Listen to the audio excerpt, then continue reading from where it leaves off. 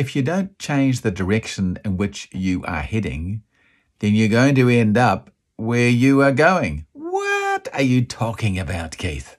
If you don't change the direction and where you're heading, you're going to end up where you're going, aren't you? Well, that makes good sense. If you got in your car and drove down the road and held the steering wheel straight and never turned the steering wheel, you'd end up in the direction that you were going. And you'd eventually crash into a car or a house or a lamppost or something, wouldn't you? You wouldn't get where you were going because you made no turns. You didn't change direction at any given point. Life's like that, isn't it?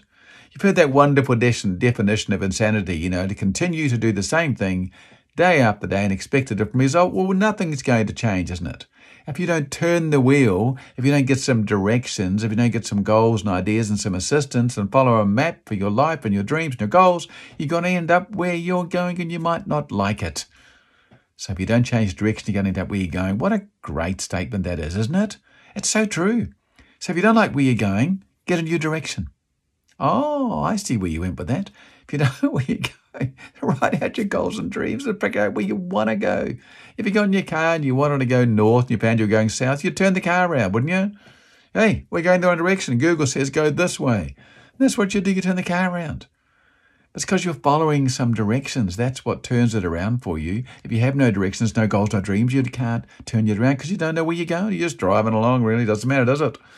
You'll end up where you go and you might not like it when you get there. Hello and welcome to another episode of Speed, short, powerful episodes of enthusiasm and determination. It's a great example, isn't it? It's a great example. Because we do follow the map, don't we? We follow where we're going and turn left here, go right there. Well, we got there. But in our life, we somehow stumble on a particular direction and we just go there day after day after day. Night after night after night. We think, wow, how isn't this working out? Because we're not even thinking about where we're going. We're not putting a map out and putting a direction out and getting our GPS out and changing and altering our particular direction so we get where we want to go and not where we keep going all the time. Okay, Keith, you've made your point. Okay, I've got it now. That's great. Me too. Do that. If you don't know how to do goals and dreams and directions, get somebody who can help you. Go online, get some free tuition, or find someone that'll help you. Say, hey, help me do this. I don't know what to do with this. How do I do it?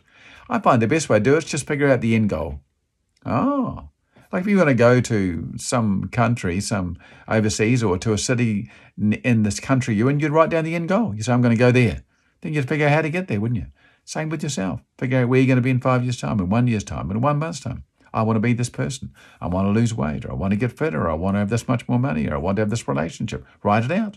Write it out. Put it out, the end, and then find out a way to get there. You'll be amazed. So as you put it at the end, you'll start working towards it. If you don't have a direction, you'll end up where you are going. Yes, you said that, Keith. I know. You can do it. You can do it. I believe in you. Thank you for watching. As always, I appreciate it. Have a fabulous day. Bye-bye.